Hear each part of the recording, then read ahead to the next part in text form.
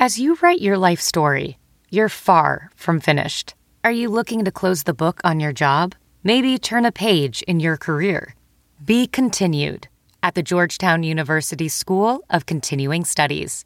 Our professional master's degrees and certificates are designed to meet you where you are and take you where you want to go.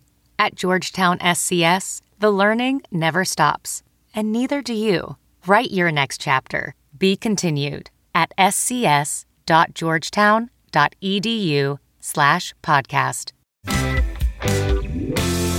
Welcome to another bonus episode of Kotaku Split Screen. I am here with CD Projekt Red's Patrick Mills, a quest designer on the very impressive Cyberpunk 2077. Patrick, thank you so much for being here. Thank you for having me. And, of course, I am Jason Schreier, news editor at Kotaku. I didn't say that before. I should always introduce myself just in case. Because people stumble upon this podcast and are like, Who is this? Who is talking? Patrick, tell me a little bit about what you do at CD Projekt Red. What does it mean to be a quest designer? Well, quest designer is it's an interesting position, and I'm really glad to have it. What it is that you're responsible for conceiving the scenarios that the player is going to do and how they're going to do it. But it goes beyond that because it's about coordinating all the different parts that go into that and making sure that the end user experience is exactly how we want it to be. We talk about, like an animator's job is to care about second by second, and a story writer's job is to care hour by hour, but it's a quest designer's job to care minute by minute. Yeah, it's interesting. I feel like CD Projekt Red might be the only company I know of that has a quest department. Yes. That's like only quests. Because usually a quest is a combination of the level designer and a writer and an artist and whatever. But here you have a quest department. Yeah. That just speaks to CD Projekt Red's mentality. Oh yeah, absolutely. That's exactly our thing. And I've never had a job like this before. I mean, I've done other things before. I used to work at Obsidian, and they have similar positions. But this is the first place where I've been just a quest designer, and I just coordinate those things, and I make them work. I'm responsible for the logic of the game and how all of those things work. But Cool. So you told me before we started recording that you've been at CD Projekt Red for 5 years. Yes. Have you been on Cyberpunk that entire time, or are you on The Witcher before? I have been on I was originally on Cyberpunk in 2013 when I started there.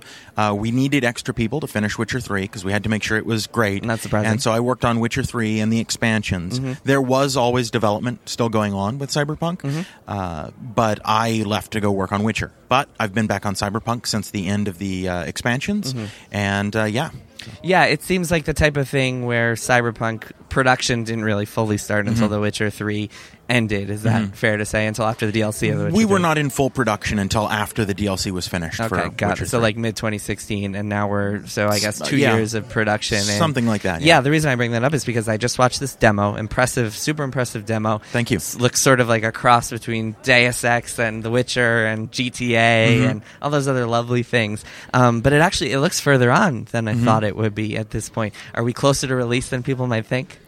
Well, I wouldn't be able to say. Okay. And one of the reasons is creating this thing that you saw today has been an enormous amount of work. And man, I can't even imagine how much time was just spent on the demo. And beyond that, it's one of those things where you're never sure exactly how much work everything is going to be until you actually have to do it. Right. So we're not willing to commit to any kind of time frame yet, because we need to make sure that this game is great and lives up to the standards that we've set. Yeah. So. Yeah, it's cool. Did you guys? How long have you been working just on this 50-minute demo that was here? In some shape or form, a while. Yeah. I really couldn't say exactly how long, but a while, and a lot of people have worked on it and worked very hard on it. Do you ever feel like it's a waste of work to work on something that is just going to be displayed at E3? Well, no, because this is part of our game. It'll of course be different when you play it in the game, but we're not going to waste any of this. I hope. So let's talk about your specific role. So you've been a quest designer. You worked on The Witcher. You worked on Cyberpunk. How is the quest mentality, the quest design mentality for you guys changed since The Witcher? What are some of the things you wish you could do better? What are the things you want to do differently for Cyberpunk? Well, one of the things working on the expansions for Witcher 3 that we started to look more into was the principle that if it was logically believable that your character would do a certain thing or could do it in a different order or could do those things, we would want to support that. And we want to do that with Cyberpunk as well. Of course, now we're dealing with a character that might have more options. Geralt had... He knew how to. He had very good senses. He had a good sword arm, and that's and a good knowledge of monsters, and that took him through. In this case, you can play mixing and matching with these 3 different archetypes, these 3 different skill sets that we have: the solo, the techie, and the netrunner. Okay, and so that is that's an extra layer of complexity. So our quests are extremely complex right now, and it's daunting, but we hope we can do it. What's the difference between a solo, a techie, and a netrunner? Solo, these are all characters. These are all character types from the original Cyberpunk 2020, and the solo is sort of the go in, shoot, get the job done, go straight on in. Even there, though, we have different types inside that. You saw in the demo, V runs around and wall runs and things like that. That's one archetype you could take. But Jackie, on the other hand, is a different type of solo, lifts cars to create cover and that sort of thing. Techie is more interested in technology. Jackie and is tools. The companion character you had, I should say, for people who haven't watched the demo. Yes, of course. And then the techie is more interested in technology and hacking and breaking things and fixing things. The netrunner is you saw just a little glimpse of that in the demo where she hacks one of the gangsters. Right. So basically, she takes like the shard, which is this little chip out of the gangster, like sneaks up behind it, takes it, and then hacks into it and uses it to disable guns from everyone else in the complex. Yes, and so that's sort of our third archetype is the netrunner. So. Cool. And it seems like you're not picking one of these; you just kind of you fluidly move between them. Yeah. In the original 2020, you'd pick a class, and you could pick skills from other classes, but you were that class, and you had special abilities unique to that class. Right. We don't want to do that.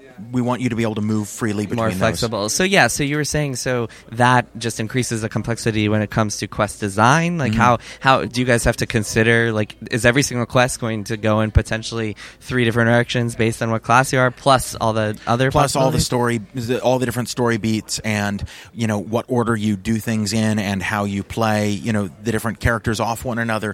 So yes, they are extraordinarily complicated. Yeah, so one of the things, so obviously I came out and talked to a bunch of folks at CD Projekt Red when I was working on the book and the chapter about The Witcher 3, and one of the things that people kept telling me is that they made so many quests and like cut half of them and kept iterating them all over and over and over again, and it just seems like you guys have this really interesting, like, super intense process. Have you changed that at all for CD Projekt Red? Or for Cyberpunk, are you following a similar kind of path where you put quests on a board and you go through them and you say, all right, these are the best, now we're going to keep iterating on them over and over again? One of the things that is necessary to make the things that we want to make as good as we can make them is, it's a bit like a maze. You're inside the maze, and you need to find your way out. And sometimes you're going to walk down dead ends. And sometimes you're going to walk down a dead end, and you don't know it's a dead end until a very long time. And what you need to be willing to do is go back and try a different path. And so that does mean iteration, and that does mean sometimes cutting things and adding things late and just having to make them work. So, yeah. Can you give me an example of like a dead end that you've run into recently? Oh, I don't know that I could specifically speak about anything because we wouldn't want to. But yeah, like you mentioned Witcher 3. I could talk a little bit about Witcher 3. We had quests in there and characters in there that we really wanted to put in there. And then ultimately we said, it's not working. Yeah. And we spent a lot of resources making those things. But we had to be willing to say, it's not working. We're not gonna do this. We're gonna remove this. And just commit to that and do it. And I know that there's a reluctance sometimes to say, but we made it. It's there. It's content. Yeah. But it's not good content, so you have to get rid of it sometimes. Well, with something like with The Witcher, one of the things that I kept hearing is that like it's sometimes really hard to tell whether a quest is working when you're playing it with gray boxes and none of the animations are in and none of the voice acting is in. So how do you even determine that? Sometimes you have to go and you have to make the thing and you have to make it and you have to almost finish it before you realize that it definitely won't work. It's terrible, and then you're like, uh-oh, now where we are. Yeah, and then the secret is to make sure that you don't waste any of that and to try to figure out how to use it in other ways. So, are you guys aiming for similar number of quests to The Witcher? Are you aiming for bigger, smaller? Well, I wouldn't be able to comment too much on the story at this point or exactly what it's on offer, but we do want to have lots and lots of side quests. Some sort of parody with The Witcher. Certainly, we want lots and lots of things for you to be able to do, and they need to all be CD Projekt quality. Yeah, so. Is it all set within Night City, which is the California city that it we is. just It's saw? all set in Night City. Yeah. Night City has 6 different districts. Oh, wow. In the demo, you saw one of them, which is Watson. Yeah. We're describing it as a fallen corporate giant. It used to be very, very rich, and now it's not so rich anymore. Got it. But we have a variety of different places. We have Pacifica, which is like a slums area that's so dangerous they call it the combat zone, and Westbrook, which is mansions and luxury high rises and things like that. Nice. So yeah, the rich district. Mm-hmm. Is it tough to have to stick to a single city after coming from a game where you guys had like multiple countries, multiple different very distinct regions with their own flavors and textures? I think what we're getting with the districts is we're getting something very similar to that because they're all very distinct. They almost do feel like different cities, but they should glue together into a really coherent city that you can really believe in. And anything that you think the city should have, we want to have that. So in The Witcher, obviously, there were some very specific archetypes for quests. There was the contract. There was you go and you talk to someone and they put you on some adventure and then there's a twist or something like that. But it was all very much like this is what Geralt would do in this scenario. Here we have V, who seems to be sort of like a cross between a predefined character and a character creator because you can pick his or her gender. You can pick background and stuff like that, as we just saw in the demo. When you're writing quests for a character that could be one of many different personalities, how do you know? Like, where do you even start with something like that? It's a matter of iteration. On some level, you go through and you say, well, wait a minute, I'd really like to be able to solve this a different way, and then you have to build that in. Beyond that, I think what's really actually very cool about being able to have this is that you're not constrained. What would Geralt do? Right. You can say, what would just any, dirtbag do? Yeah. Because, you're kind of playing sort of a bit of a dirtbag. Yeah. But there's a lot more variety. It doesn't have to be quite as honorable. Doesn't always have to be honorable. And, V lives in a world that's very, very dangerous and full of intrigue and full of danger. So it'll be interesting to see how players decide to navigate through that, not just in terms of solving quests, but also just morally and ethically. Yeah, can you go in just like totally evil directions? Is that an option in the game? It would be too early to talk about that. Okay.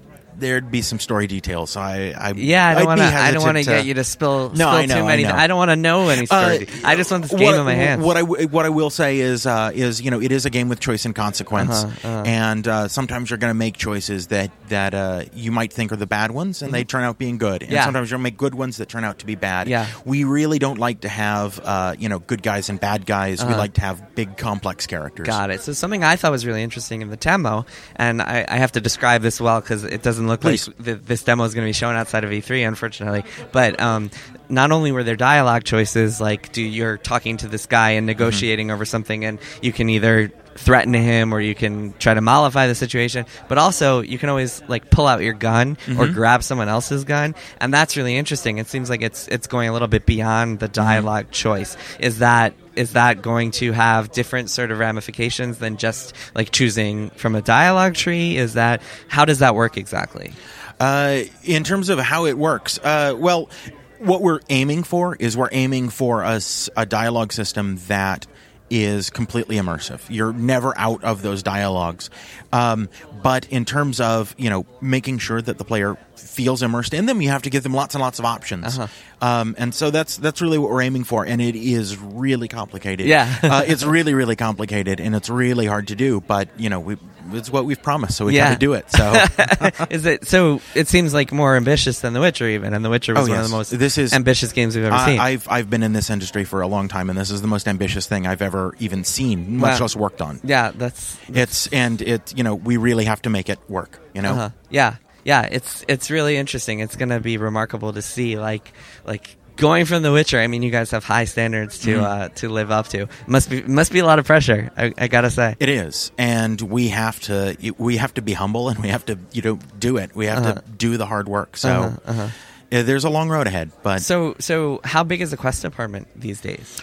Oh, the quest department is about 10 individuals, but we coordinate with the cinematics team and the level design team. Right. Team You guys are just working with everybody, and then so when you guys are like divvying up the labor, how does that work? Is it like a TV writers room where you each get assignments and you have to go off and do? Each quest designer is responsible for their individual quests, cool. And generally we like to keep it so that a designer, when they pitch the quest, that designer then works on that quest. Okay. So we have we have ownership over those things because each of those need to be stories, and stories are complicated things with characters and themes and all of those, and it's really best to leave those in the hands of the people that had that really see it for what they want it to be. And how does the pitching process work for you guys? Generally, we pitch between a paragraph and a couple of pages of an idea of what we want. Do you have to pitch it to the whole quest room, or we typically pitch it we pitch it to our directors and with the story team's assistants, and that's how that goes. And are you did you do all the quest pitching in the beginning of the process? Is it an ongoing thing where you're still coming up with new quests as you go? Yes. So we do that. So what we get usually for like the main story is we'll get an arc we'll get a description of the main story from the story team, and then what our job is to break that into chunks that we can turn into gameplay sections, into quests, pitch those.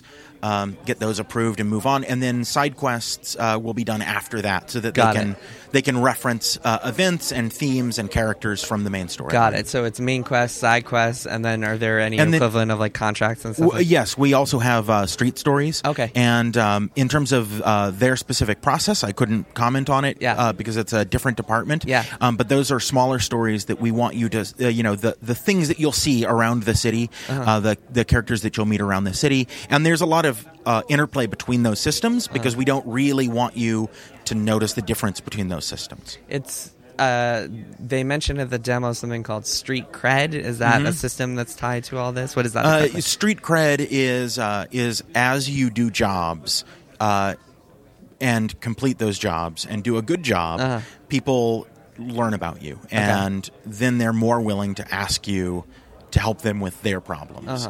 And that's more or less what street cred is. It also allows you, it's also our leveling mechanic, so as you gain street cred, you gain more abilities and things like that as well. Got it. So it's tied directly into the story and how that works, but also the systems. So. Got it. So it's not like, oh, you're a Witcher, come and help me. It's like, oh, your street cred is. It's more like, oh, you're a mercenary, and we know that you're reliable.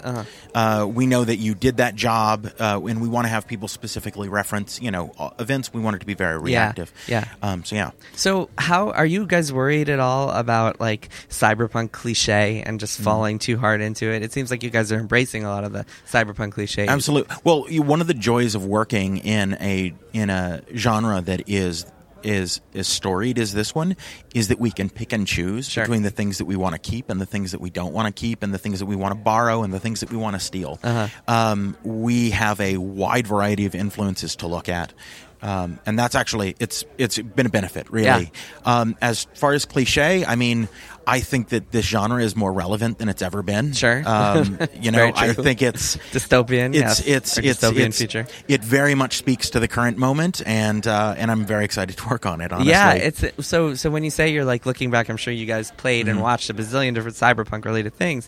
What are some of the things you wouldn't want to put in this game? Well, we wouldn't want to limit ourselves, I think, to any specific style. Okay. This is Cyberpunk 2077, and it's based on 2020. And if you look back at that is our main point of reference, right? But at the same time, you see things that you want to borrow and you want to take from other places, and so you bring those in. Yeah. But specifically things that we'd want to avoid, I mean, you'll see when you play the game. You'll see the things that we avoided. So, but that might be years away. We have no idea. It might be. Fans are desperate for some tiny little details about anything. No, I'm just kidding. I know. Good things come to those who wait. That's all I can say. I mean, people have been waiting a long time for this, especially after The Witcher 3, and it's cool to finally get to see it. One of the things a lot of people are asking me is if you have to stay in first person the entire time, or if there's also like a third person, like Skyrim-ish zoom out mode. So there won't be any control from third person. You won't be playing from third person. Okay. However, because I know you can drive in third person. In third person, you can drive. You can drive in third person. Yes. In terms of Thank gameplay, God, by the way. yes. In terms of gameplay, you won't be able to play from third person. However, you'll still get to see your character a lot in key cutscenes, key moments like that. Right.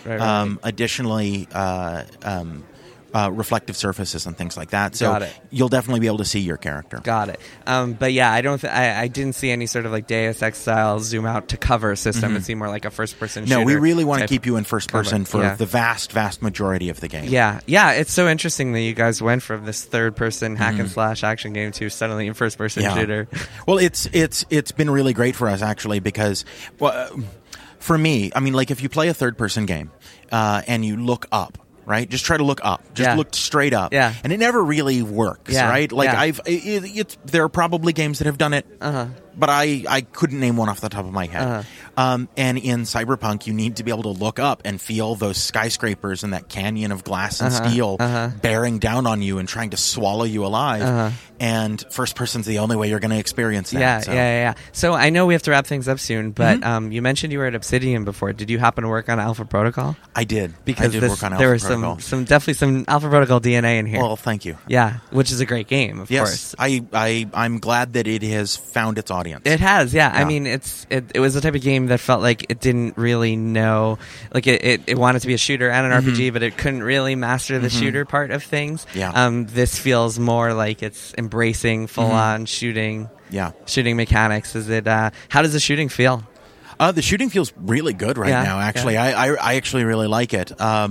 Of course, from my perspective, when I'm playing the game, I'm usually testing it. So I use developer cheats to make sure everybody's got one hit point. Fair I just enough. run through the room with a smart gun. Makes things feel a lot easier. It's certainly a lot faster to work that way. But whenever I turn those developer cheats off and I actually engage in the gunplay, it feels really good. Yeah, it's really cool that you guys can go in a direction where you can use all sorts of futuristic weapons. There was one weapon that I should mention is that it you don't even have to aim. You just fire in a direction and it'll automatically target your enemies. And if everybody's got one hit point because of developer cheats, that's the weapon you want to go with. That feels good. Yeah. Awesome.